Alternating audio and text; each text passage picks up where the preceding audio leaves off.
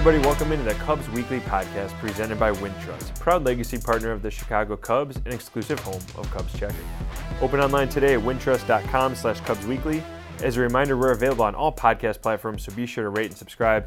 Tony Andracki here, joined by Andy Martínez. And Andy, we're going to start off with a fun new segment. We're going to call it the Triple Play, 3 things that are on our mind in the world of baseball. Then we'll get into a bunch of Cubs stuff. I guess some of this, in kind of an ancillary way, affects the Cubs, but I'll let you start first. What's kind of been on your mind so far in baseball right now? So my biggest one is Luis Arias. And it, again, like we said, it is kind of tied in with the Cubs. The Cubs just saw him a couple weeks ago, last month.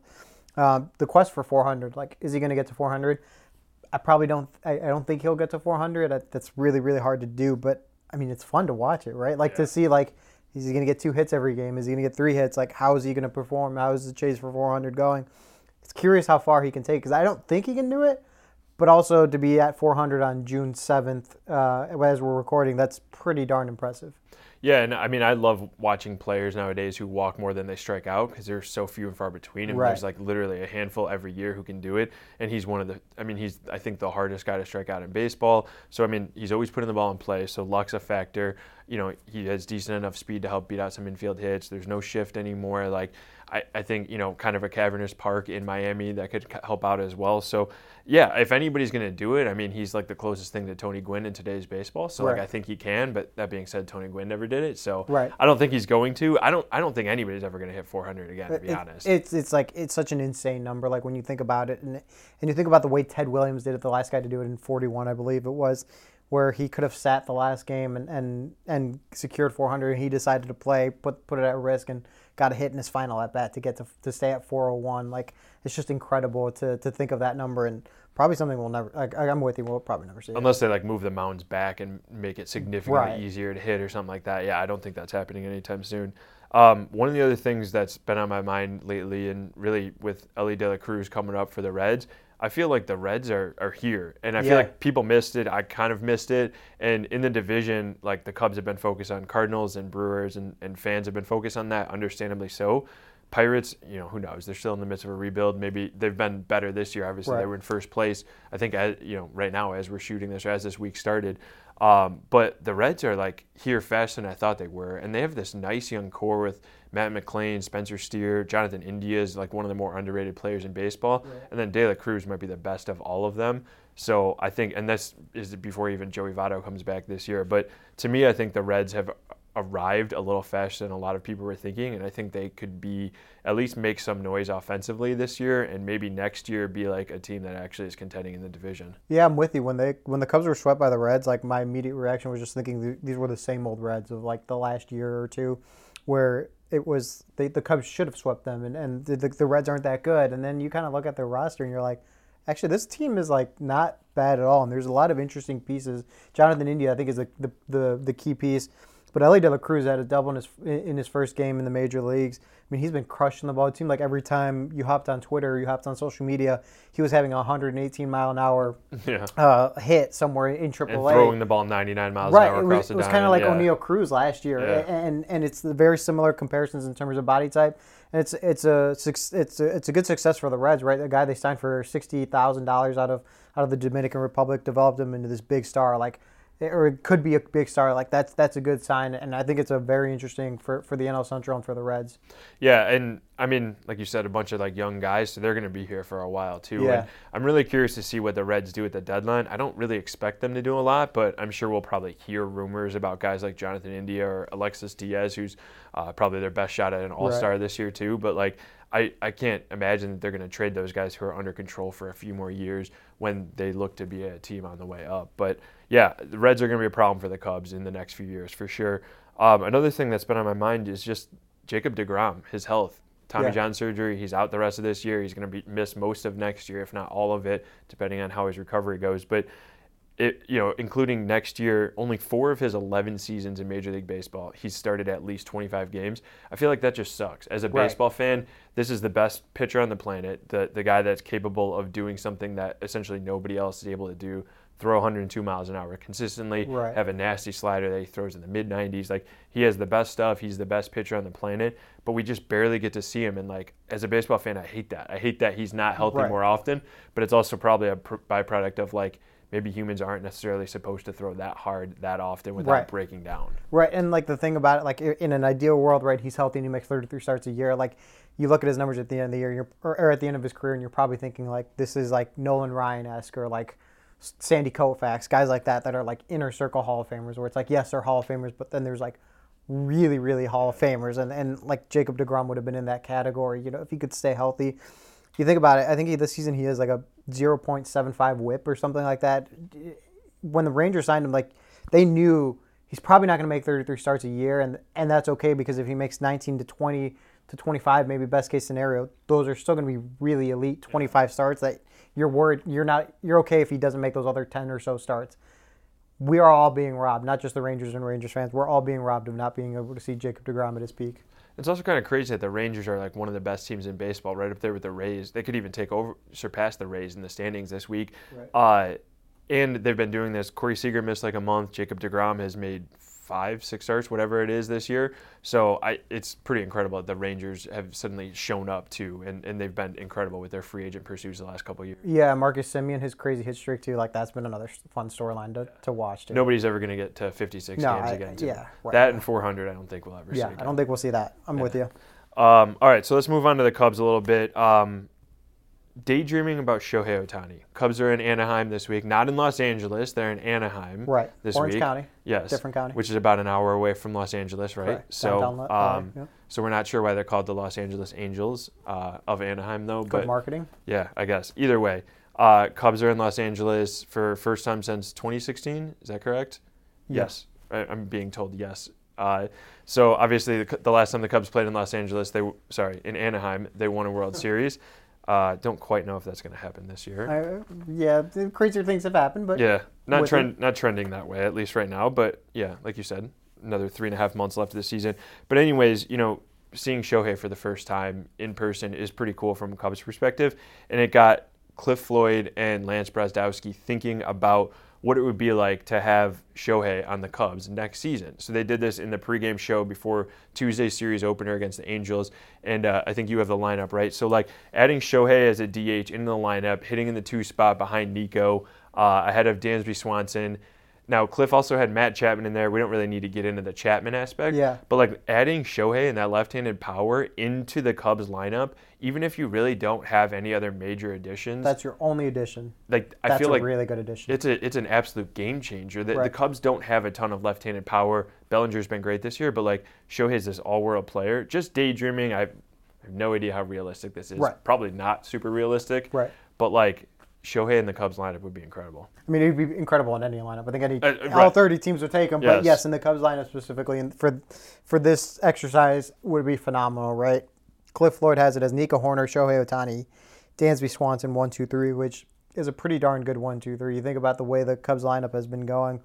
You could even move him down to 3 and hit him after Dansby Swanson. You think about some of the issues that the Cubs have had offensively, where it's the clutch factor, right? The runners in scoring position. If you have Shohei Ohtani, who has double-digit home runs right now, that immediately changes it from the left side to something that the Cubs really haven't had this season. Like it's just a complete game changer for a lineup, and really puts them at the top of the NL Central, I believe. And that's not even getting into his pitching side, right? Where you add probably an ace, and if you bring back Marcus Stroman, you think about that moves Marcus Stroman, who's potentially a Cy Young candidate, to a number 2 role. Yep. Justin Steele, who's also been a Cy Young candidate, to a number 3 role. And then if you can bring back Drew Smyly, who's also been pretty good, as your number 4, and then I think Jameson Taillon would be your 5. Plus I think he'll be bounced back. Yeah. Like that's a pretty darn good rotation and lineup from just adding one guy.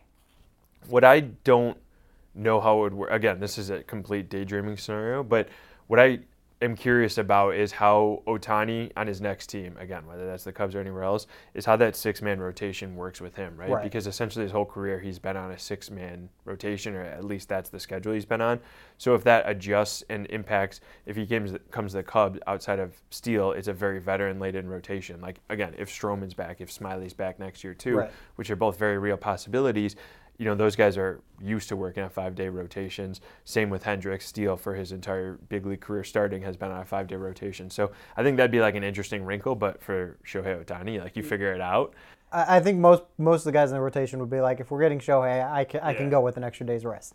But the big thing from the Cubs' perspective, but really anybody else, is you're adding that like star power, and you're adding a bat into the lineup that you fear on an everyday basis. Right. And the Cubs just don't have that this year. They have some obviously good individual performances, but a guy like Ohtani is a guy that the other team knows when he's coming up in the order. And it's even happened. I mean, we've seen it, like the Cubs were facing, David Ross in Game 1, had to bring in Brandon Hughes and took out Hayden Wesneski to face Shohei Ohtani, because you have Ohtani and then Mike Trout coming up. Right. You always know where those guys are hitting, where they're coming up in the order, and the Cubs just don't have that. Like, right. Where Dansby's hitting fine, where Happ's hitting fine, where Suzuki's hitting fine, but they haven't been putting up the numbers, and there's not really the kind of star power that goes with it to be like, hey, we got to make sure that this guy specific does not beat us in this series. Shohei would be that guy for sure. Yeah, and we've seen it with other teams. Like when the Mariners were in town, you think about it, like, all right, Julio Rodriguez, like you don't want that guy to beat you.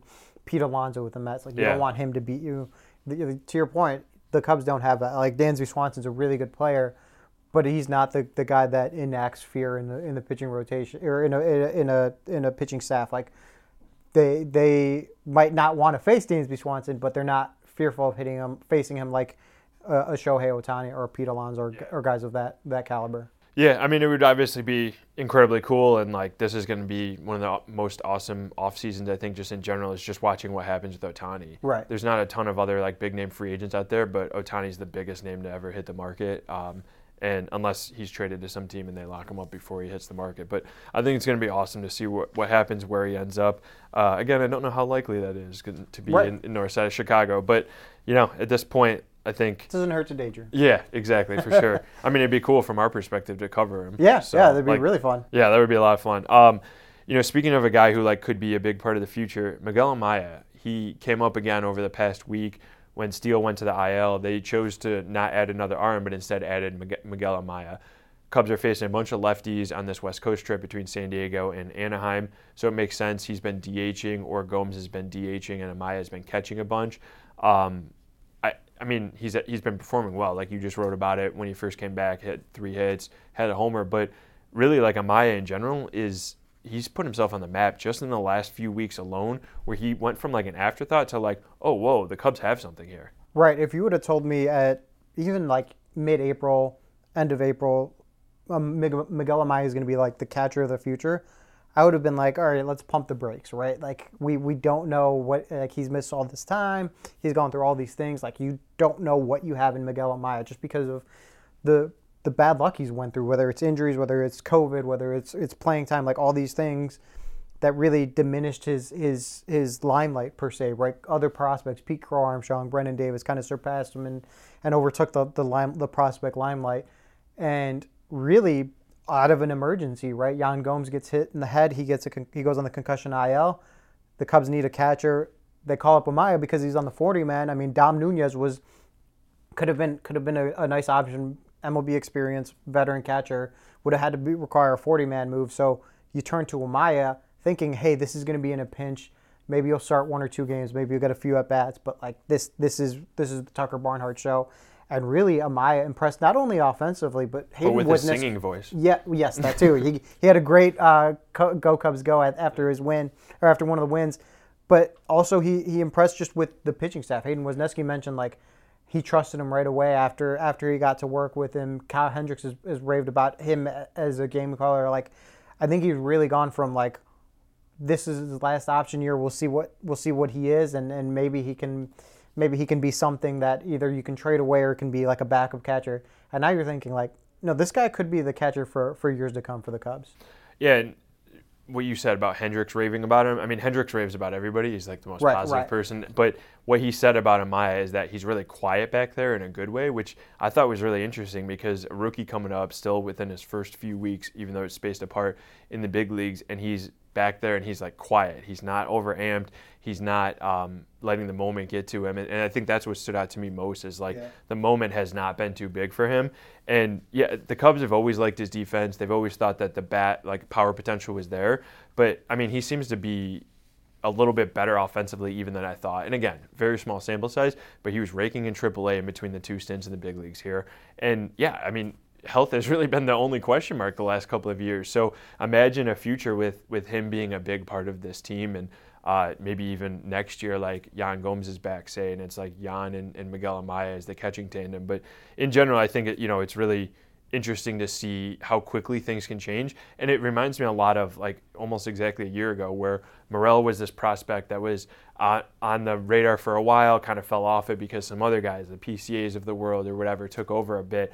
And mid-May gets the call up. He's on the 40-man roster. Right. He's somebody that the Cubs thought was just going to be here for a short time, and then he never went back down. And he's put himself on the map as well as like a piece in the future. We don't know exactly where he's going to fit. Definitely some struggles and some stuff that he needs to work through. But like that's what the Cubs need in this player development system, is just to churn out these guys that like were former top prospects. Maybe other guys ascended over them, but like they need to continue to do that over and over and over again if they're going to get to the place where like the Dodgers are. And that's what the Dodgers have done best, right? It's like think of like the Gavin Luxes or I'm blanking on some like of the James Outman is like like he wasn't a huge name prospect, and he comes up and he's been a great piece for a Dodgers team that's in first place. Yeah. To your point, like that's what you need to have, right? Like, and he like Ellie De La Cruz like is a great hit, but that's another good example, right? Where he's a top prospect, but he wasn't a raved about prospect coming out of the Dominican. Like you like yes, you have your big name prospects and your PCAs and guys like that are super important, but being able to develop these guys that can play really good catcher, can play kind of all over the place in Christopher Morel's case, like being able to produce those players that can fill in a hole so that you're not having to go sign a veteran on a smaller deal or having to go out and try and trade for someone like that. That's the difference between like being able to build sustained success and having this longer window, as Jed Hoyer and the Cubs have been preaching about. Yeah, it's like a little bit different core than the World Series winning core, right? Like they were essentially can't miss prospects, and they had nothing but success all the way up. Right. The Bryants, the Russells, the Schwarbers, Rizzo, he struggled a bit when he was up in San Diego, but like Javi Baez as well, like all these guys came up through the minor leagues. It was like essentially easy for them. They had varying levels of like success immediately and it went through their struggles in the big leagues. But like this is a little bit different core. Like Amaya's already had some struggles. Morel has already had some struggles in the minor leagues and figured it out. So yeah, it's definitely like a different core. But as we talk about Morel, I mean, Morel, Matt Mervis, like Mervis was this guy, also put himself on the map last year, kind of became this can't-miss prospect after being undrafted during the COVID year. But Morel, since his last homer in the last 10 games, we're recording before Wednesday's game, he's hitting below 100, 182 on base, just 2 hits in his last 10 games. Matt Mervis striking out a third of the time this season. He has 1 hit in his last 7 games, and it was that big double against the Angels in the opener. But yeah, I mean, these guys are just struggling. I think it's getting to the point now that there are slumps. There are definitely learning curves. David Ross obviously is trying to play the matchups against them, trying to decide when Mervis is playing against a lefty, when he's DHing or playing first base or whatever. And then Morel, when he's DHing, what position he's playing. He's pretty much been outfielder only since he's come back up to the big leagues. But I think the question is there of like how much do the Cubs let these guys struggle, or how much do they maybe move them back down to AAA, one or either of them, because there's urgency to win right now. If you want to try to save the season, you really can't be so focused on development, and that's the case. I mean, they're not playing every day right now, and these guys are not getting every day at bats.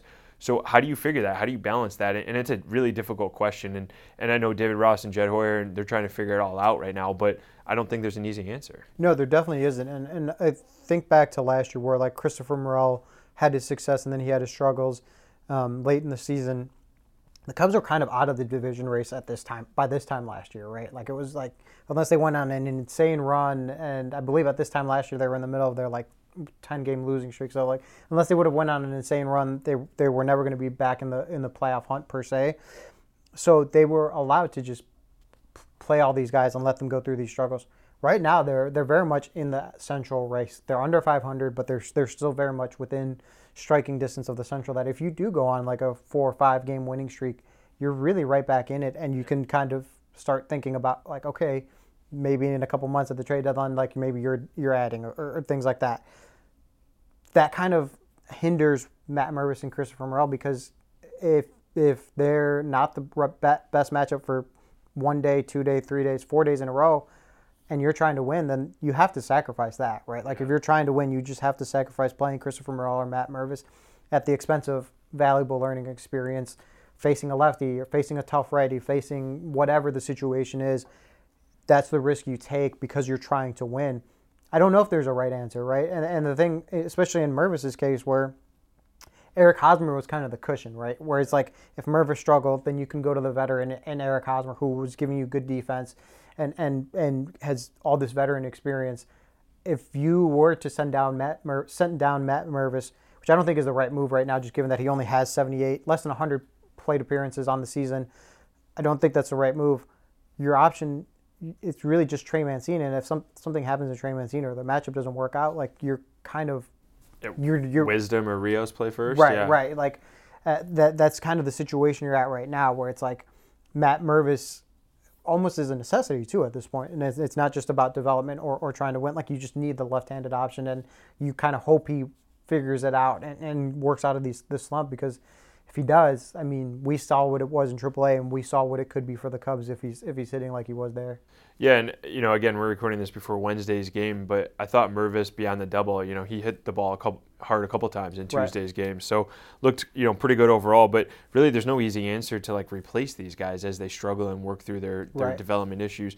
As a whole, the Cubs are hitting just over 200 in their last 10 games. It's not just those two guys. Right. It's everybody now. I mean, like 16 extra base hits is last in baseball over the last 10 games. Again, going into Wednesday's contest, like there's no easy answers right now. Everybody up and down the lineup is struggling. I think it was going into the Angels series, there was 4 or 5 players that were currently riding like an 0 for 10 or more, like 0 for stretch. It was Seiya, Wisdom, Morel, Mervis. I think those were the 4. Okay, those are 4. Either way, I mean, there's no easy answers for David Ross right now. The only possible answer maybe is a guy in AAA, Nick Madrigal. Yeah. He's hitting .469, has a 1.4 OPS down there. Smaller sample size, but since he was optioned down to the minors, like he's been absolutely raking. He even hit a home run to right field last week. Like that was pretty crazy. He and Nico home run in the same day. Right. Wasn't expecting that. But I don't know where Madrigal fits. I'm not saying he's the answer or anything either, but like that's the one thing I wonder is like because he is hitting so well, Cubs need a spark. Like maybe he's a guy. Amaya has already been a little bit of a spark offensively. Like Cubs numbers offensively the last 10 games would look worse without him. But I don't know. I don't know what Madrigal's fit might be in the short term, and I definitely don't know what Madrigal's fit is in the long term. I think best case for Cubs is he continues to play well either here in Chicago or in AAA, and they maybe end up trading him this summer. I don't know. It's a tough situation because, like, last year he had a little bit of success at the end of the year before or after his first big injury, and you think about that success that he had. I think he was hitting like around 270, somewhere around there, somewhere around his career number, the kind of player you expected you were getting. He was playing every single day, right? And he was getting every single day at bats, and he kind of was able to get into a groove. And if he went 0 for 4, or if he didn't have a good day, like he knew he was going to be back in the lineup, and he was able to just kind of go on this run and become the player he was. This year, again, it goes back to the Morel and Mervis thing, where Madrigal just wasn't an everyday player, just given how the roster was shaken up, right? Patrick Wisdom, he was hitting a home run seemingly every game at the beginning of the season. Yeah. Like you could not play him. Second base is taken by Nico Hoerner. Your DH was being used by Trey Mancini or Eric Hosmer. Like there was no clear spot for Nick Madrigal, that you were kind of not being able to play him regularly. And even still, like it's really only third base just because of Nico Hoerner. It's that you're not moving Nico off of second. There's no ability for him to kind of get on this groove and kind of develop who he is. I think part of the success he's having in Iowa is given the ability to play every single day, go in every single day knowing that if he has a great game or if he has a bad game, he'll be in there the next day. There's no guarantee of that. And to your point, it becomes a question of like, where does Nick Madrigal fit? How does he fit? The hard thing about trading him is like, unless he can kind of keep going on this kind of role in AAA Iowa, like his value is still at its lowest. I think like your return wouldn't be as good as you could get if he kind of goes on a roll in the majors or a longer role in AAA. So that's kind of the catch-22 with Nick Madrigal right now. Yeah, and like why would the Cubs necessarily go that route of him at DH when you have a Mancini or a Mervis or a Morel or even Edwin Rios as options as well. So yeah, I don't know what to make of Madrigal.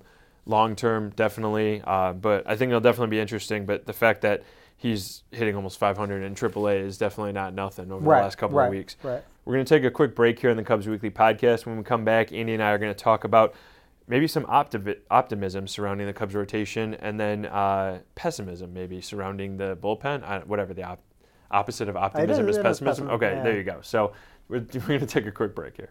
Get your Wintrust exclusive debit card. Get your Cubs card. Ooh, I'll take one. How much? Actually, they pay you $300.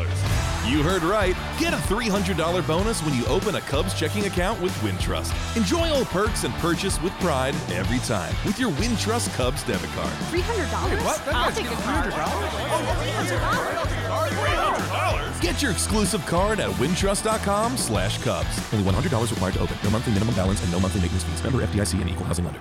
All right, we're back here on the Cubs Weekly Podcast, Tony and Andy. And Andy, let's chat a little bit about this Cubs rotation. Jameson Taillon is back, pitching well, or he's been here for a while, but he's pitching well. He seemed like he was back. Again, we're going into Wednesday start, so I guess depending on how that goes by the time you're listening to this, Kyle Hendricks is back, looking a lot more like himself, I think. He's been BABIP'd a bit, but that happens to Kyle Hendricks because he gives up a lot of contact. Right. But this rotation has looked kind of like what the Cubs envisioned it, even with Justin Steele going on the IL right now. But when you have Smiley, when you have Wisniewski, who pitched pretty well in Tuesday's opener against the Angels, and then you have Marcus Stroman, who has been the best pitcher on the planet. We talk about Jacob deGrom. Like, Stroman has been the guy for really the last few weeks now, but his last 4 starts, he's 4-0. He has an ERA sub-1, only 3 earned runs total his last 4 starts, .69 whip, and 21 strikeouts, earned the National League Pitcher of the Week. Like, he's been fantastic, but the rest of the Cubs rotation has been pretty good, around him as well the last 2 weeks or so. Yeah, the Taillon one is super interesting to me because I think outside of that first 2 games back from the IL stint where they kind of just needed him back and he didn't go on a rehab assignment, so he was like on a pitch count. I kind of take those 2 away because I almost think of them as like the rehab stint, right? Like you don't look too much into that, but you look at every other start besides that, and you're like, that 1 inning was good, or maybe that 1 at bat was good, or maybe those 2 innings were good. There's like flashes, and you're like, he's like coming into form, and he never has really put it all together for 1 outing. This last outing that he had definitely looked a lot better. Still by no means like who he has been, who the Cubs expected him to be, but it's trending in the right direction. I think what's interesting to me, I was looking up some of his numbers. He's also been BABIP'd, right? Like batting average on balls in play, pretty bad luck. 348 BABIP against. Like, you expect that to go down. Like, that's just kind of way too high, kind of leading to the bad luck. And then his ground ball percentage is way down. Career 43.2% ground ball percentage. Like, kind of like how Hendricks, Marcus Stroman, like the ball gets put into play. There's ground balls, good defense behind you. You're going to turn those into outs. This year he's at 30.8. Like, that's a 12-point loss on the ground ball percentage. That's something that I think has to be the solution. And in his last outing, that's kind of, I guess, the one like scare for me, if you want to put it that way. Only 5 ground balls in that last outing. It's interesting too. Against the Padres, you mean? Yes, right? yeah. Four seam, and the sweeper usage was up over his last 2 starts. Like, he's been using it more. His best 2 starts have been his last 2 starts. You expect those 2 to improve. Those continue to improve. He's using them more. That leads to more success. That's what you're hoping from Jameson Taillon, but it comes down to who he is. And he's said this before, like getting the ball on the ground so that the defense can convert it into outs. Yeah, and Hendricks, I think, did that really well, too. Even the game against the Rays, he was working around traffic the entire time, but he was essentially giving up some softer contact. Right. And he was a little fortunate. He was hit right at guys, but that's his game plan and his MO, and now he has one of the best defenses behind him since the 2016 team. So, but yeah, I think Hendricks being back and looking more like himself than probably almost all of last year. He had that 1 start, I remember, against the Padres in San Diego last year. Other than that, I mean, last year I felt like he didn't quite look right. In 2021, he had that awesome stretch for a couple months in the middle there. But, like, having him back, I think, is huge whenever Steele comes back. But Wisniewski looked better than he had, before he went down when he was in the rotation. Even the last start or 2 before he went down, I think he was starting to figure it out maybe a little bit. But him getting back to form, like you said, Taillon as well. And then when you add the fact that Stroman is like an actual ace, like ace level stuff. He was really good down the stretch for the Cubs last year, but this year he's taken it up to like the next level. Drew Smiley's been, phenomenal again this year, like one of the more underrated signings in baseball. This is how the Cubs go on that run that you were talking about, like to get back into it. It's starting pitching, and this is what they're going to need to. Like, obviously the bullpen needs to get figured out. The offense, as we mentioned, like, needs to just find more consistency somehow. But if the Cubs are going to hang into it, and the reason they've hung in this race so far is their starting pitching, is Stroman, Steele, Smiley, and then now if Tyone, Wisniewski, and Hendricks can help pick up some of the slack in the latter half of the rotation, like, they can get on track here. Whether they will or not, I don't know, but they can because of this rotation. That's like the makings of what allows you to go on a run, right? You think about last year when the Cubs were struggling. Think about it. Stroman was not healthy. Remember, he had COVID, and he struggled to when he first came back after the COVID bout. And then had a shoulder injury, missed a little bit of time. Right. Yeah. Hendricks, as you mentioned, outside of that start in San Diego, never really looked like himself. The Steele was still kind of figuring it out. He really didn't go on his dominant. He hadn't been on his dominant run yet. Smiley, same thing. Like, there was a lot of question marks in the rotation that it was hard to go on a winning streak because your starting rotation, you didn't know what you were going to get from your starting rotation. And it's cliche or whatever, like whatever you want to say, but like the whole momentum is your next day starter for the Cubs. Like, that's a good thing, right? Like, if you can turn to Drew Smiley one day and then Marcus Stroman the next, Kyle Hendricks next, et cetera, et cetera, et cetera. Like, it gives you the confidence that at least you're going to be in the game. And the Cubs over the last 2 weeks offensively, 70 WRC plus. Like, that's not who I think they're going to be the rest of the way. Like, I think there's going to be some peaks and valleys. I think this is one of their valleys. They should go on. You expect them to kind of improve offensively, at least for a run. And if it coincides with your starting pitching well, like, that allows you to change this 5-6 game deficit in the division to 3-2 or et cetera, around that range. And again, it changes the complete outlook of the season. And if you look at just this rotation from the team, I think you and I were talking about it like before the podcast. Like, how do you look at this and not realize or like think that, oh, your rotation isn't going to be any better, or like, sorry, your overall record isn't going to be any better, right, because of the rotation? Like, the Cubs' record should be a lot better, but the bullpen has obviously been blowing a lot of games. The offense has let the starting rotation down a bunch, but like, this overall record should be better just because you look at all these guys. The names, the pedigrees, but the stats, the numbers right, they're putting up, you know, how deep a lot of these guys are going into games. I mean, routinely putting up quality starts. Like Smiley's had a few, but Stroman every time out, Steele every time out, essentially, you know, you're going to get a quality start. So, yeah, I think the turnaround, again, will start from the rotation, but really figuring out the bullpen to me is like one of the biggest things, because hitting comes and goes, especially in 2023, like even without the shift and stolen bases up and all that. Offense is going to always be up and down. That's the nature of it. The bullpen needs to get back in order, and I don't know exactly how the Cubs do it, because Tuesday night looked like a pretty good chance for them to do that. Brandon Hughes comes in. You know, he's been pretty good for the Cubs over the last calendar year. Doesn't record an out. You know, Jeremiah Estrada has really struggled since he got Pete Alonso out and pitched out of that jam against the Mets in the last homestand. That looked like it was going to be the jumping off point. First career hold, like he was pitching a high leverage situation. He's retired 5 of the 18 batters he's faced since then. Julian Merriweather's doing pretty good. He's really turned his season around since a tough start to April. Adbert Alzolay, Mark Leiter Jr. Beyond that, I don't know who Ross trusts right now in the bullpen. And to bridge the gap to those kind of other 3 guys, I don't know where you go. And, you know, it looks like Michael Rucker's going to be back up with the team in Anaheim now.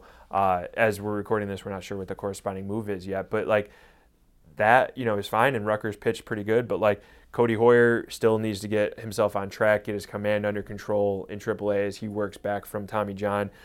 Ryan Jensen just moved up to AAA. You know, Cubs prospect is on the 40-man roster. I don't know that he's the answer, but he's been pitching pretty well out of the bullpen in AA. Daniel Palencia throws 102 miles an hour. Cubs just moved him to a reliever, but then he got lit up on Tuesday night pitching for Iowa as well. So, like, I don't know. You know, Cam Sanders was a guy who looked great in spring training, has, like, I think 32 walks in 23 innings or something with AAA. His last outing, he had 5 walks in less than an inning. So, like, the Cubs have some internal options. Estrada was supposed to be one of those too. I don't know what strings Rossi pulls right now to get the bullpen really under control, basically, to get it even to the 8th and 9th innings, to protect the leads, to make it so that the offense doesn't have to like have all this pressure on themselves. The bullpen to me is really, if the Cubs figure that out, then I start maybe believing that they can go on a run. Yeah, it's so tough because, like you mentioned, I think that's the most important thing is, like, Mark Leiter Jr., Adbert Alzolay, Julian Merriweather, as great as they've been, like, if you can't get it to them, it doesn't really matter. And there was times, like I think back to 2021 when they had Chafin, Tepera, and Kimbrel, and for as good as those 3 guys were, until Justin Steele or Keegan Thompson really settled into that bridge role. You even remember their 2021 starting rotation struggled to get into the fourth, fifth inning. That Steele and Keegan Thompson had to fill that role, and if they weren't filling that role, you kind of had a hole between your starting pitching and your three horses, as David Ross calls them. That's kind of almost the situation they're in now, where they don't have that middle gap between Merriweather or Adbert Alzolay or Mark Leiter Jr. You hope one of these options. There's been flashes from all of these guys, right? Like Estrada, as you mentioned, has looked great at times. Rucker would look pretty decent in April. Like all these guys have had their moments where it's like, oh, this is where they're kind of, this is their launching off point, as you mentioned. It hasn't happened, and until that happens, you're right. Like there's a lot of question marks in the bullpen, and to your point about the younger guys, whether it's Palencia or Jensen, we've seen how Estrada, the prime example, right? They come up. It's just because they're pitching well in AAA or AA, to put them in high leverage moments in the major leagues is a totally different animal. That it's going to take some adjustment. It's going to take some learning curve. That even if you think that Ryan Jensen is the answer right off the bat, it's going to take him some time. Just given the nature of pitching in high leverage in the major leagues is so much different. Yeah, and the other breaking news to go back to a corresponding move for Rucker is, as we're being told, Edwin Rios to the injured list. So, okay. So the Cubs are back full staff pitching wise. They had made the swap Steele to the IL and brought back Amaya, so they were a pitcher down for a couple of days there. But yeah, Rucker coming back definitely can help out. Helps kind of a tired bullpen too, even though they just had the off day the other day. But it's another option. Like he's pitched pretty well. He's had good stretches, like you said. But for the Cubs, I think it just hasn't worked out the way they built bullpens in past years. Right. And this year is the first in several years that it hasn't worked out. And even last year, after trading away 4 relievers, they still put together a pretty good bullpen because Hughes was still here and Manny Rodriguez was pitching well. And, they had all these other pieces that could work out. And almost nothing has gone right in the bullpen this year, with the exception of Mark Leiter Jr., who, oh, by the way, wasn't even on the 40-man roster until right before opening day.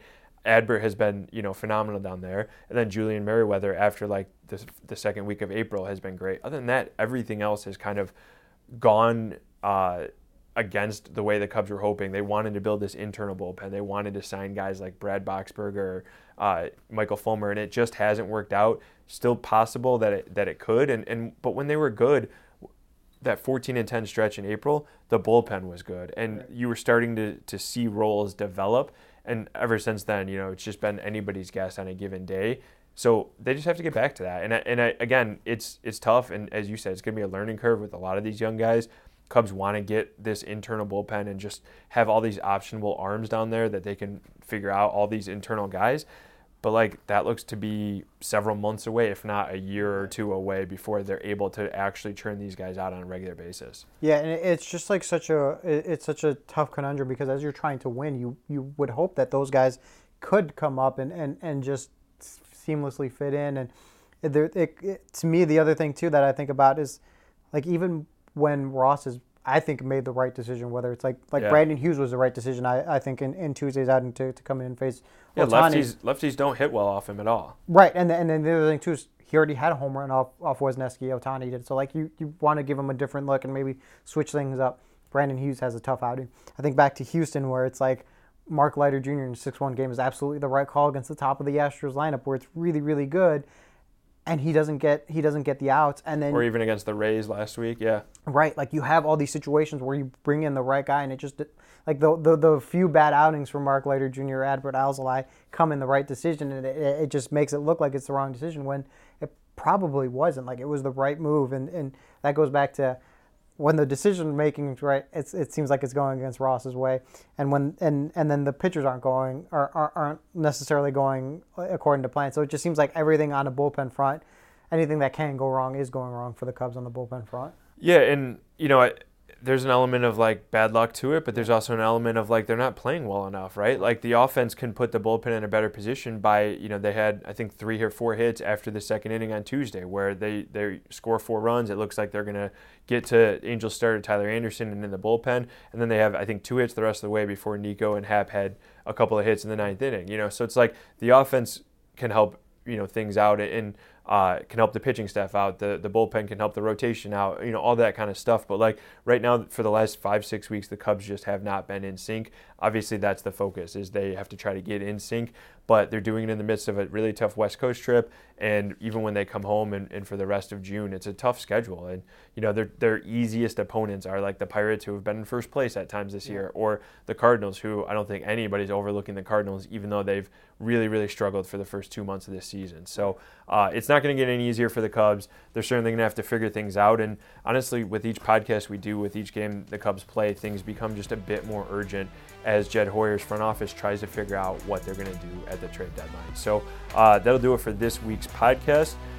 Again, we are presented by Wintrust. Don't forget to download and subscribe wherever you get your podcasts, and check us out in video form on the Marquee Sports Network app and YouTube. For Andy, I'm Tony. Thanks for tuning in.